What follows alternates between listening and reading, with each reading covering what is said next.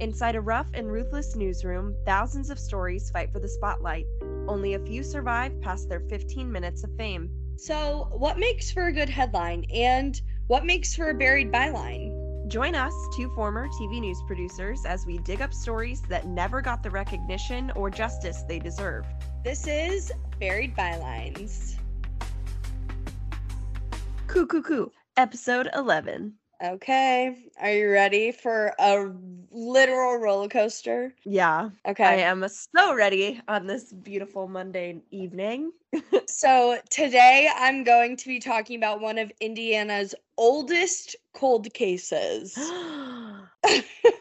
I love old I do cold too. cases. I have seen a couple of places say that this may actually be like the oldest cold case still out there. So I'm we'll hyped. see. I won't be surprised if you haven't heard of this case because I had no idea about it, despite there being some recent updates. With that being said, let's dive into the mysterious death of Garnet Ginn. Not ringing a bell off the top. Okay, probably because I'm taking you back to 1950. Oh, great.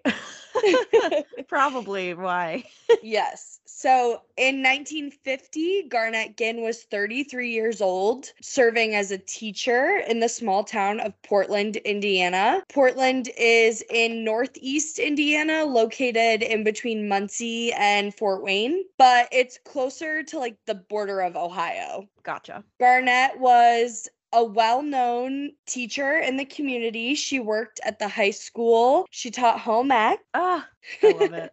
A crafty bitch. Yes, it was a profession that ran in the family. Her father was the principal at Mount Summit High School. Her mother, sister, and brother were also all teachers. Oh my gosh. God bless them. I know. And just a shout out, because multiple outlets reported that Garnet graduated from the Teachers College at Ball State University, Woo-hoo! which Chirp, is chirp. Megan and I's alma mater, so chirp Mhm. chirp. This case first hits the media circle on March 1st, 1950. Multiple local newspapers in the area reported Garnet Ginn had been found strangled to death in the garage that she rented. Back then, she lived in an apartment and her garage was like a block away, and she rented the space for parking. Gotcha. Right off the bat, multiple sources say they did not believe foul play was involved. Huh? Hold on. Back So up. I'm gonna set the scene for you. Okay. Okay.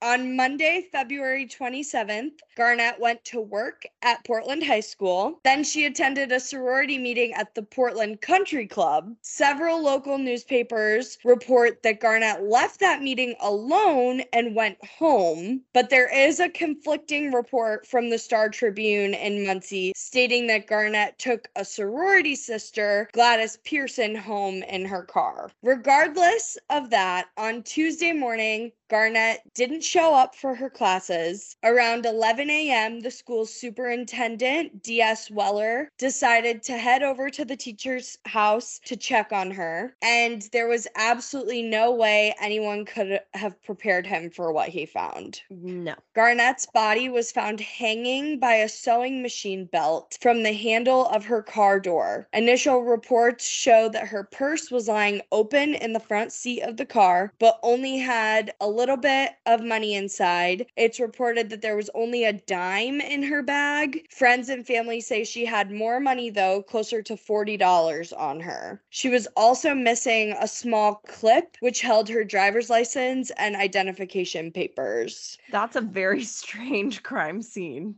Very strange. Right away, police and the public suspected suicide. The police chief said he did not believe this was a murder scene. The Jay County coroner backed him up by saying there was no outward evidence of violence in Garnet's death. The coroner also told reporters that the sewing machine belt resembled one that was missing from Ginn's home. Okay, that can be true, but like, that's an odd way of killing yourself. By hanging yourself on a car door handle? Yeah, it wouldn't, I mean, if I was gonna hang myself, it wouldn't be the first place I would go with to. a sewing belt Yeah. on your car door handle. That does Very not scream sketchy. suicide to me. at all. Well, it was clear that the local police kind of knew that this was out of like their realm of capability because within a day they called Indiana State Police in Oh, to good for assist them. in the death investigation. Good for them. Sometimes they don't do that right away, and Yeah. good on them. The coroner said he would continue to hold his verdict that Garnet took her own life, basically until state police found something to prove otherwise. He determined Garnet's cause of death to be strangulation and her time of death to be around 11:30 p.m. on Monday night. In the early stages, detectives searched Garnet's home and checked her car for fingerprints. The Star Press reports that Garnet's passenger Monday night, Gladys, told them that she was in high spirits, but in retrospect, she said there were some odd moments during the sorority meeting, like during the song fest or like the singing portion. Garnet requested 2 songs and they were titled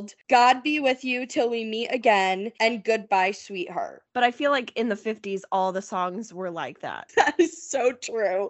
Yeah. So Absolutely. And I think in the beginning stages, it was all kind of, police came out and basically said they thought she killed herself. So these were things that people, people just kind of put things in their head once they hear information like that. So making it match what they said, like, oh, she was singing sad songs about God. Okay, all of them were sad songs about God or the war.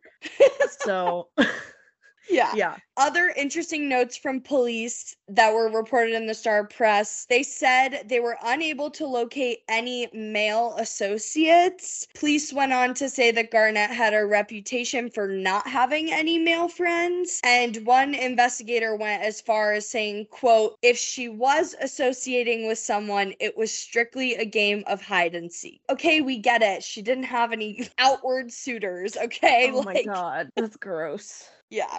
Hide and seek. Garnet was laid to rest at the Independent Order of Oddfellows Cemetery in Akron, Indiana, 4 days after she was found dead. Her parents took out an ad in the Star Press thanking friends, family, and community members for attending the services and extending their sympathy. I can only imagine how difficult it was for them to bury their daughter with little to no answers about her death. Remember, at this time, Indiana State Police were still investigating, and the Ginn family did not believe that Garnet took her own life. Okay, that was my question. From what I can tell from newspaper reportings, the family pushed very hard to clear her name. The Ginn family says Garnet visited them just a week or so before her death. She told them she was very happy. She had just bought her car. She was taking classes to get her master's degree, and she felt like the world was in the palm of her hand. Okay. I will say sometimes it can seem like that for people who actually do take their own lives, but I mean, if your family, you know the person and like you can kind of sense where their head's at, and if the whole family's like, no way. Yeah, and these were things that she had just said to them like a week before she died. And for me, that information holds a bit more weight than some ominous song requests at a sorority meeting. Listen.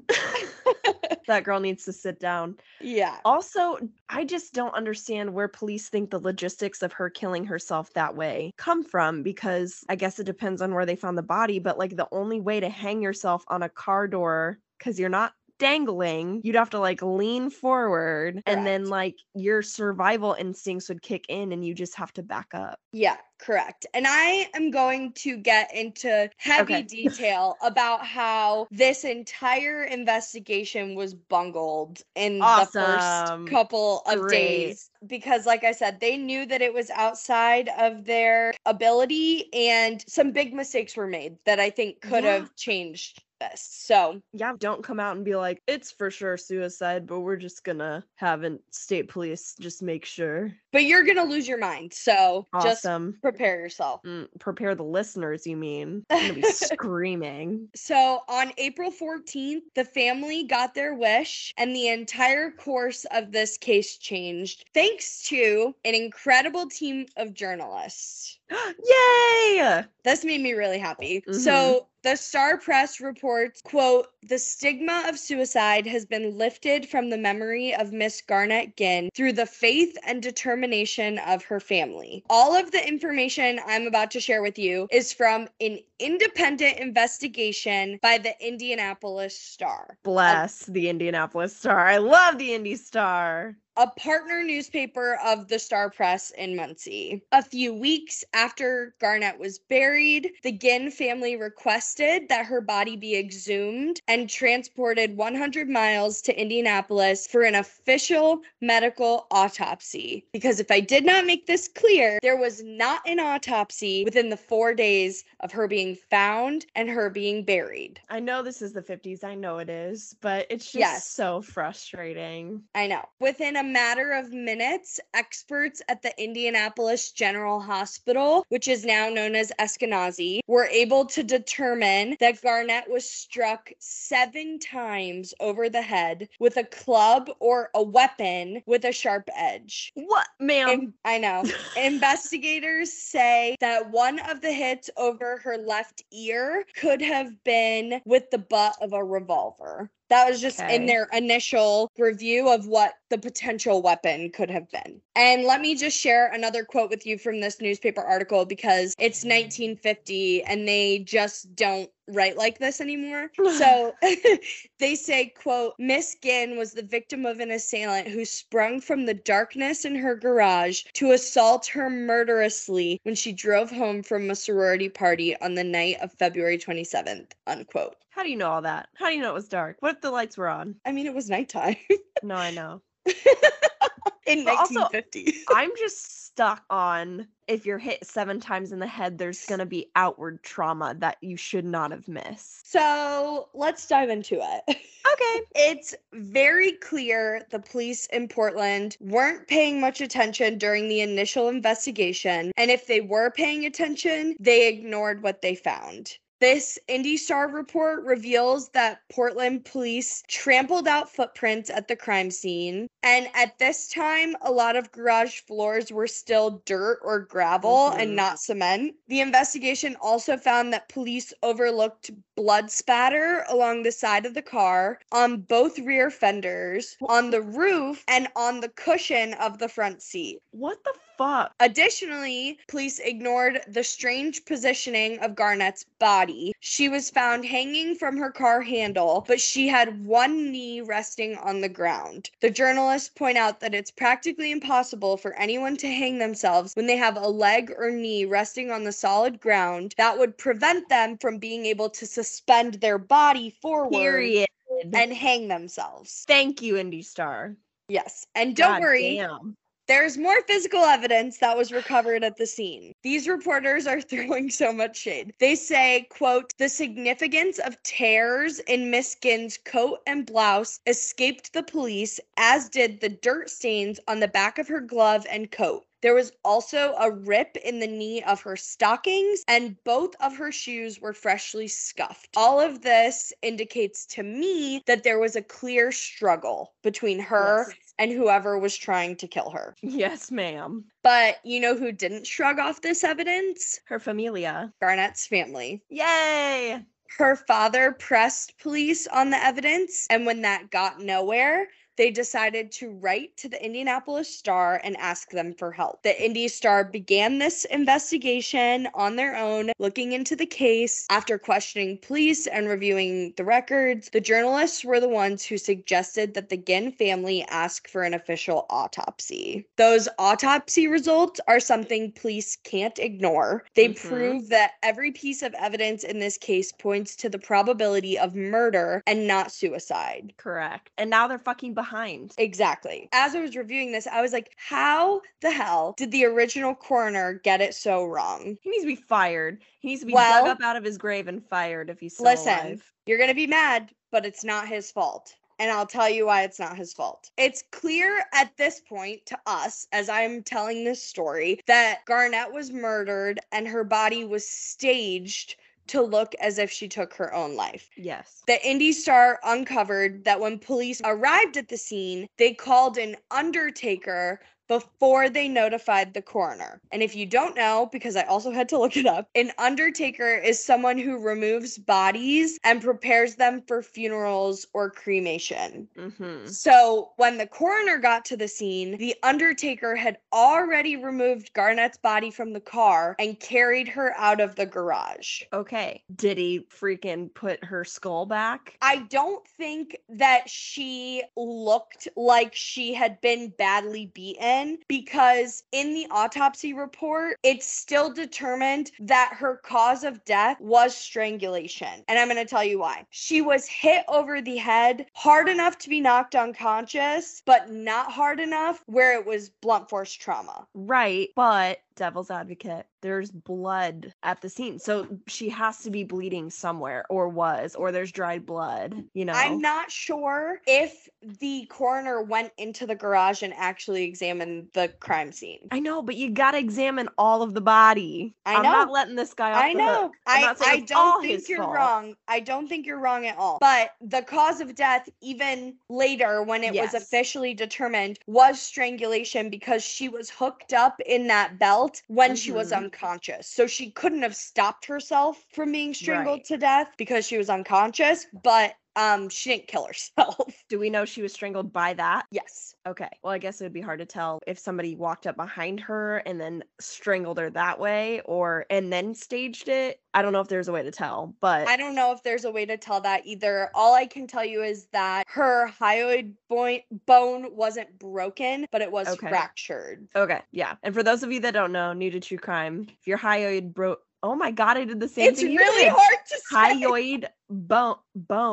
Hyoid bone, if that's broken, that's a sign of strangulation. It doesn't break all the time, every time, but it's a good marker. So what sucks the most about all of this is not only did police do Garnet and her family an injustice, but they've also done law enforcement an injustice, because they have to catch a killer and they have no fingerprints, no Mhm. footprints, no suspects, and no Mhm. motive. It just, knowing that, it just makes me so mad, because I there's so know. much here. There's so much here. While blood was found at the scene in 1950, they didn't have the technology for that to be useful. Right. It seemed like the only thing police did have was the belt from the sewing machine. And initially, investigators thought it came from Garnet's home, and that's how she strangled herself. But it turns out Garnet didn't even have a sewing machine in her home. Okay. I know. I think they just leapt to that conclusion because they were like, she's a home ec teacher. She obviously Yeah. has to have a sewing machine. And it's an easy explanation. She killed Yeah. herself. As I'm looking at this, I'm like, it feels like if they can figure out where that belt came from, maybe they can get closer to answers. Mhm.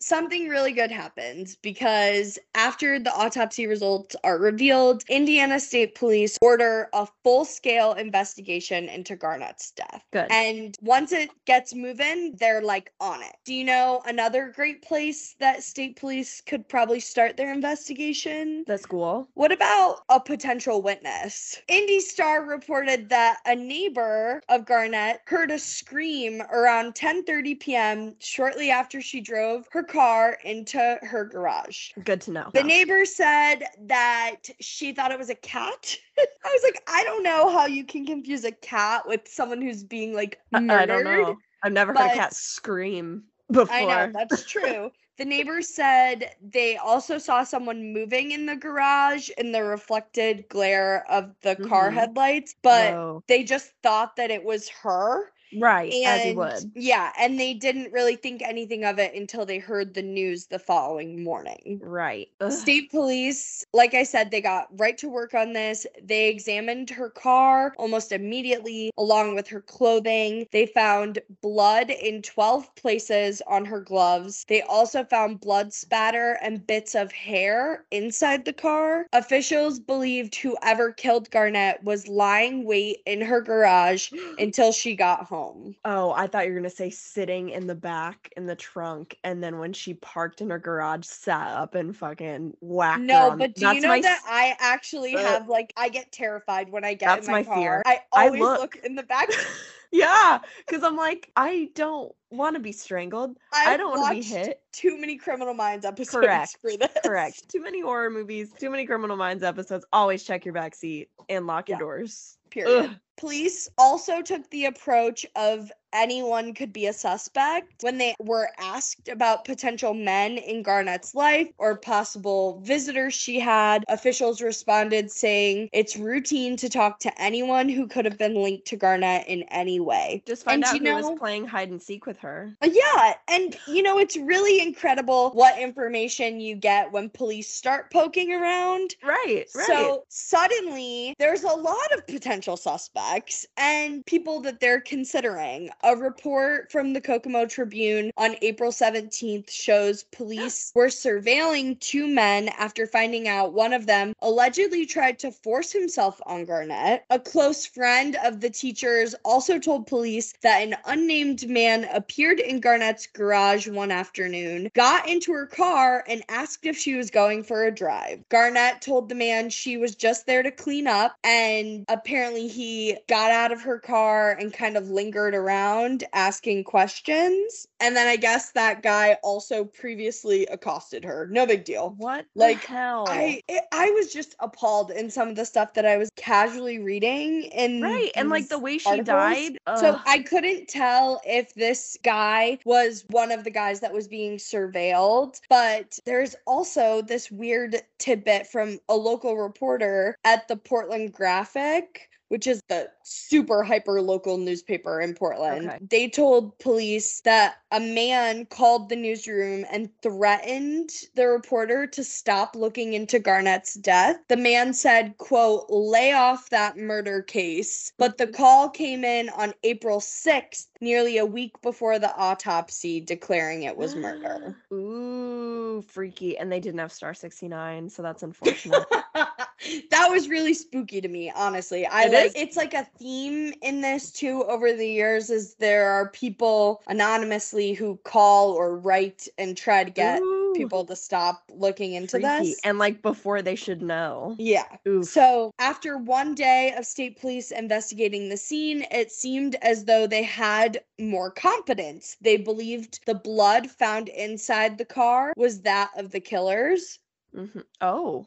Yeah, officials theorized that Garnet fought back, potentially biting the killer and drawing blood, or hitting them and causing a bloody nose. Mm-hmm. Of the blood stains in the car, police zeroed in on spatter found on the car's light switch. They say that indicates that either the killer moved so quickly that she didn't have time to turn the lights off, or the killer turned the lights on after to inspect his, quote, handiwork.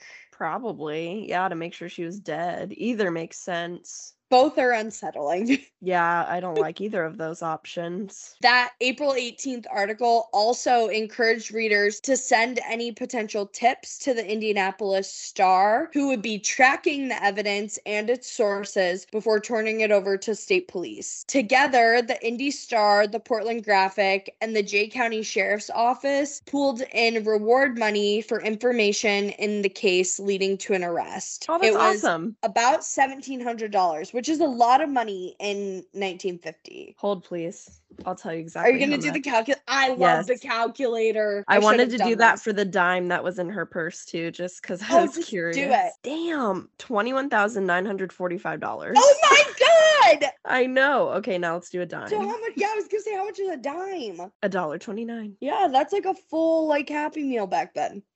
That's true. Upsetting. Anyway, Upsetting.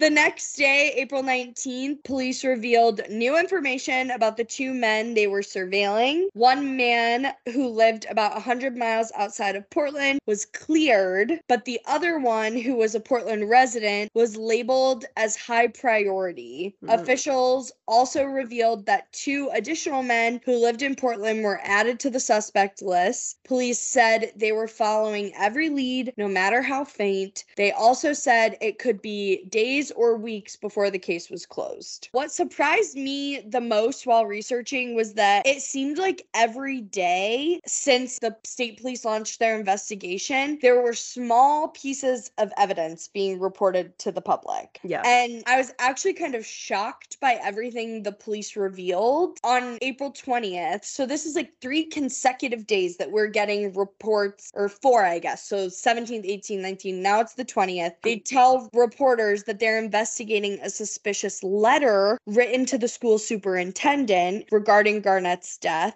They said it wasn't necessarily threatening, like the call to the Portland reporter, but it was of interest. Additionally, they learned about a 19-year-old who seemingly rushed out of town on February 28th, the night Garnet's body was discovered. A bus driver described the guy as anxious, especially when the bus passed a police car near Decatur, Indiana. He told the bus driver he was heading to Detroit. These little clues that don't really seem to be much just keep getting printed and building this case up even more. On top of that, every single story that was reported in Portland or in Muncie was shared in Indianapolis and in small towns across the state. So you'd see it in Richmond, in Evansville, all over. On April 21st, police learned from a student that the sewing machine belt likely came from Garnet's purse. The home ec student said the belt on her machine broke, so she went to her teacher and asked for a new one. She told the girl that she would bring her a new one, and the school reported no missing belts on their sewing machines, so police assumed that the one at the crime scene was new and being brought in for that student like the next day or something. It's clear that the public got used to these daily updates because about 2 weeks with no mention of Garnet's murder, a reader wrote in asking if the staff got tired of the case or if it had been dropped. Damn. I know. Shots fired. The newspaper assured readers that the case was not closed and that police were still working on it. But despite all those little clues, there was nothing big enough to lead to an arrest. In the weeks that followed, additional columns and opinion pieces were published, questioning where the case stood and if it would ever be solved. Even in 1950, people knew that there was a short window of time for a murderer to be found. A lot shorter than now, and we have modern technology, so... Yep, that is true. After that summer, I couldn't really find any articles in 1950 about Garnet Ginn. The 1-year anniversary came and went without any recognition. Oh, wow. It wasn't until October of 1951 when I found an article about Garnet's case. Again, though, it was journalists drawing the attention. The piece was focused on Merle Berg and her reporting on the murder. She sat down with a fellow reporter and was basically talking about how she always thought it was a murder case and that she believes the case will get solved. On the other side of the newspaper, I'm not feeling very hopeful. And I'm wondering if Portland residents were kind of feeling the same way because it just didn't look very promising. Right. I sifted through decades of newspaper clippings. I was hoping to find like any additional updates or clues, but the 10-year anniversary passed without a mention, and then the 20-year anniversary passed in 1975. A small side column of the Indy Star mentioned the case as sort of like a this day in history. The column was titled "Do You Remember?" And there were 2 sentences basically saying on April 15th in 1950, 2 men were questioned in Garnet Ginn's murder. And that's it. Like, oh my God. I know. It seemed I feel like that's odd. I know. I think it was like something that Tribune was trying because there was also a Do You Remember column published in the Star Press on May 14th. And that one was regarding the filing of Garnet's cause of death. It just kind of seemed like her death was a footnote in the history of Central Indiana Yeah. crime cases. Yeah. And as more time passed, more people forgot about the case. People moved on with their lives. They had their own children who would have no idea that this ever even happened. It may sound kind of dramatic putting it like that, but as I scanned through 50 plus years of newspaper articles, that's exactly what it seemed. Yeah, it's what happened to her case. It got lost. I did mention at the top of the episode that there were some recent developments, though. I forgot about that. Yeah. Give it to me. So, in February of 2019, nearly 7 decades to the day after Garnet Ginn was murdered, investigators got a new tip prompting reevaluation of the case. Apparently, a local radio show in Northeast Indiana was discussing historic cold cases, and Garnet's story came up. This prompted a former Portland resident to come forward. The resident is described as an elderly person who is, quote, still scared about the knowledge of this case. Girl, why?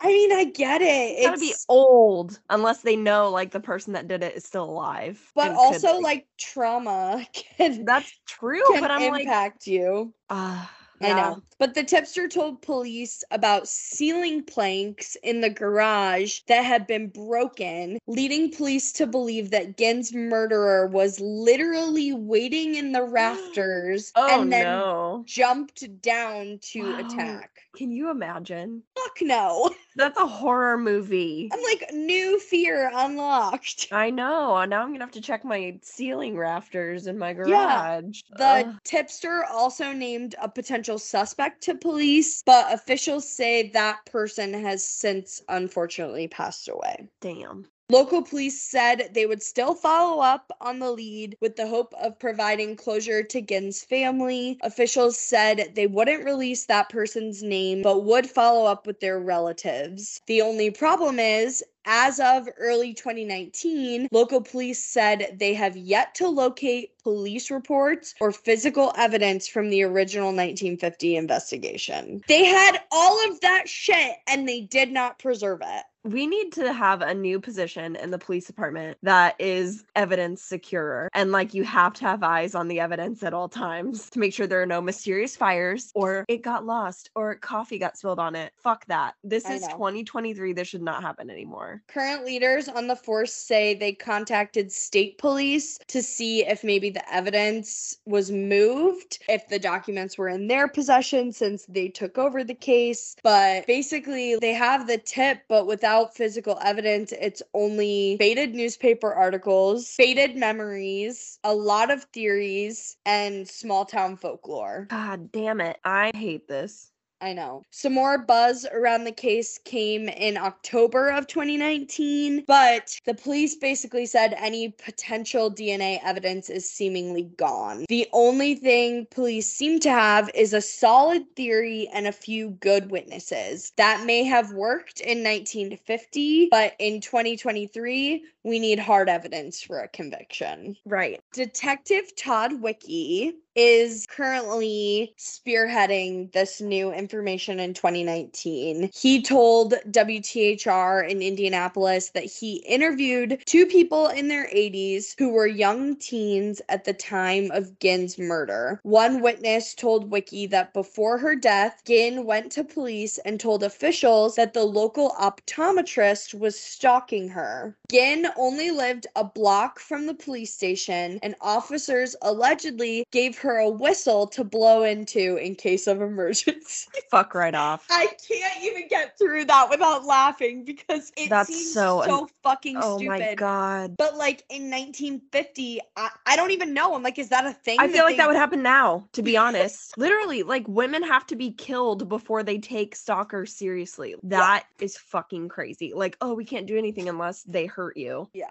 According to town records, the optometrist left Portland shortly after the murder and was never questioned by police. And again, police have confirmed that this man is now dead. Detective Wiki presented his own findings and theories to the Jay County Historical Museum in 2019. He believes it could have been the optometrist or that man's wife. Aside from the alleged stalking report from Garnet, there are theories and rumors that she was having an affair with the optometrist. Wiki said the female tipster's recollection of the crime scene, the physical description of the suspect, his name and profession all gave her credibility. And then the fact that this man moved out of Portland about a month after the murder, Wiki said that makes him the prime suspect. There were also some initial rumblings in 1950 that one of the suspects or persons of interest was a person of prominence, but they wouldn't say like if they were in the school system or if they were in politics. I guess maybe I could see like a doctor, like an optometrist being a person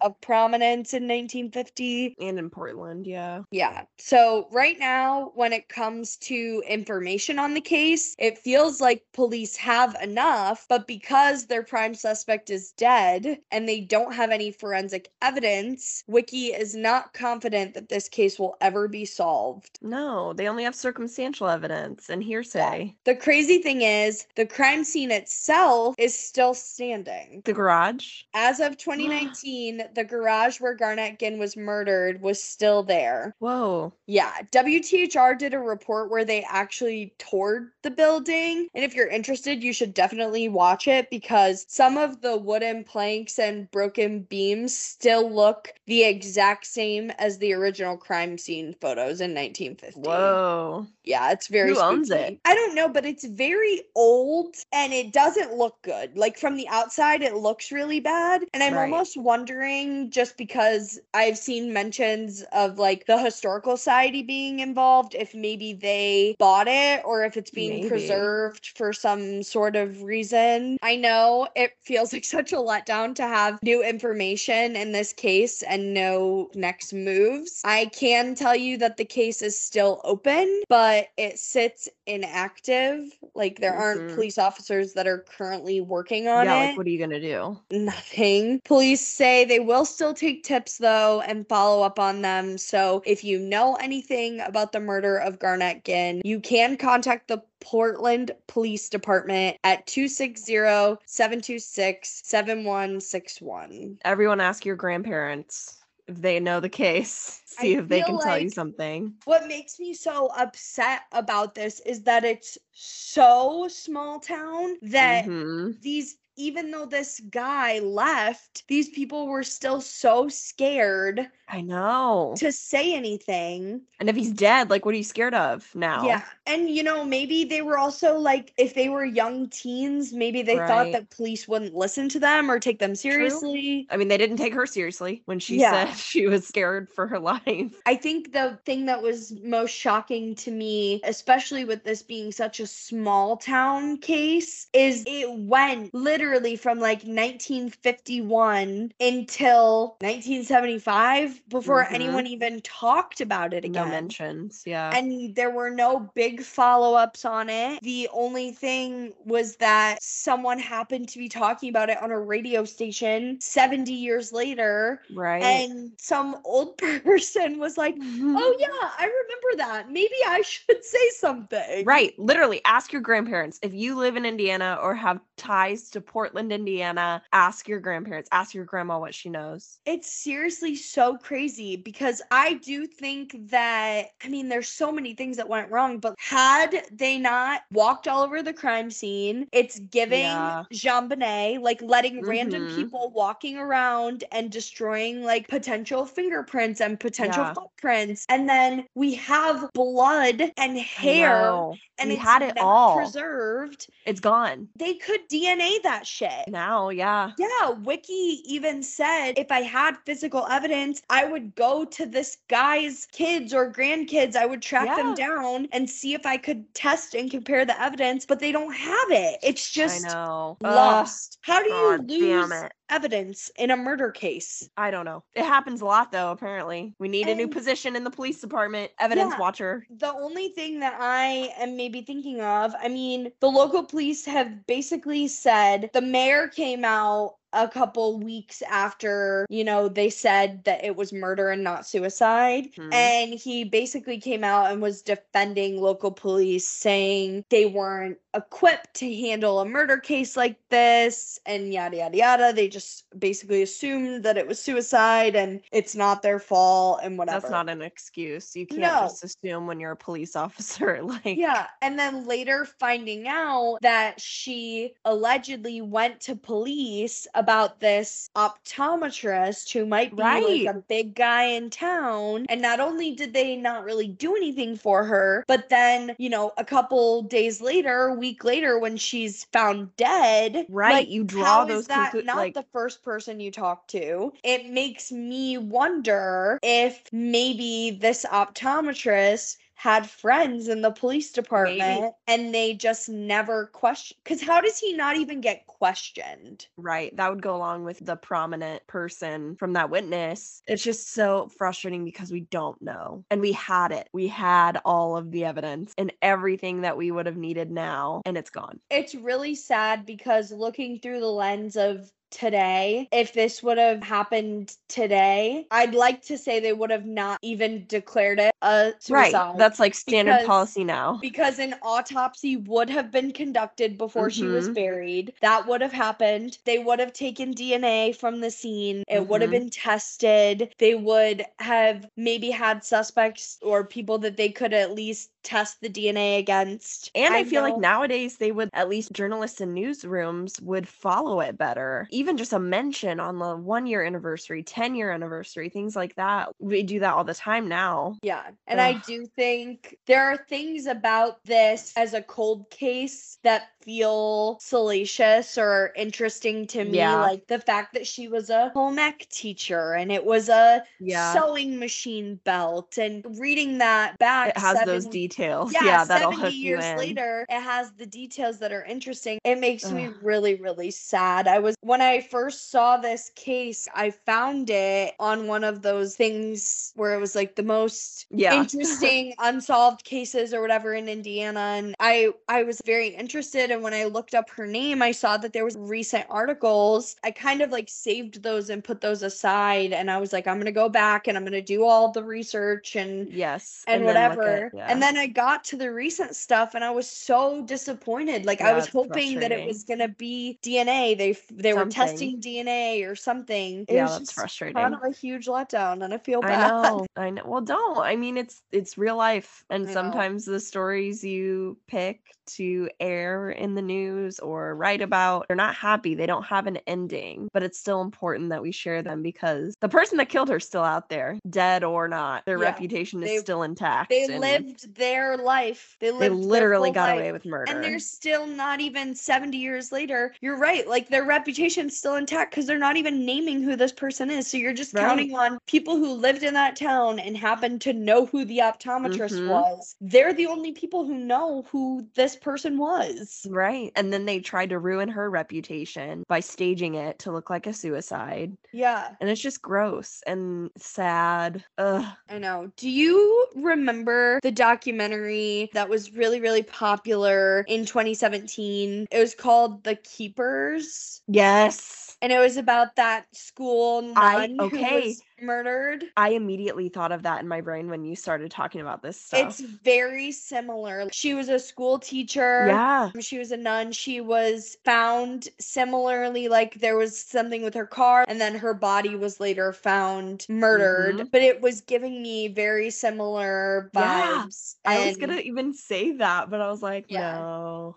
That's also a really good true crime documentary if anyone's interested. And that went viral because you had the religion aspect, and then you also had a group of people that were still alive and like willing to talk about it, and their story was very compelling and they didn't stop. They were I'm pretty sure they were her students. They were. The more you talk about a case, the more attention it gets. And it seems like her family was pretty vocal. So I don't know why this wouldn't have blown up. I will say it sucks because it doesn't feel like they're ever going to get closure. I know. I'm sure this is something they talk about and think about all the time still. Yeah. Well, good job. I know you did a lot of digging. Girl, it was like a little rat in the trash.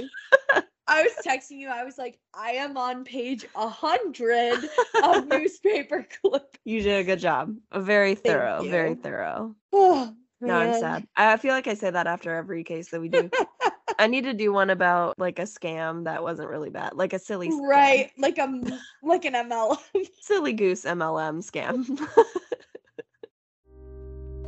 As former journalists, we want to give credit where credit is due. For this episode, I got my information from the Indianapolis Star, the Muncie Star Press, the Kokomo Tribune, the Associated Press, WTHR, and Wayne TV. You can find a complete list of our sources in the show notes. Please make sure you check them out. Bye!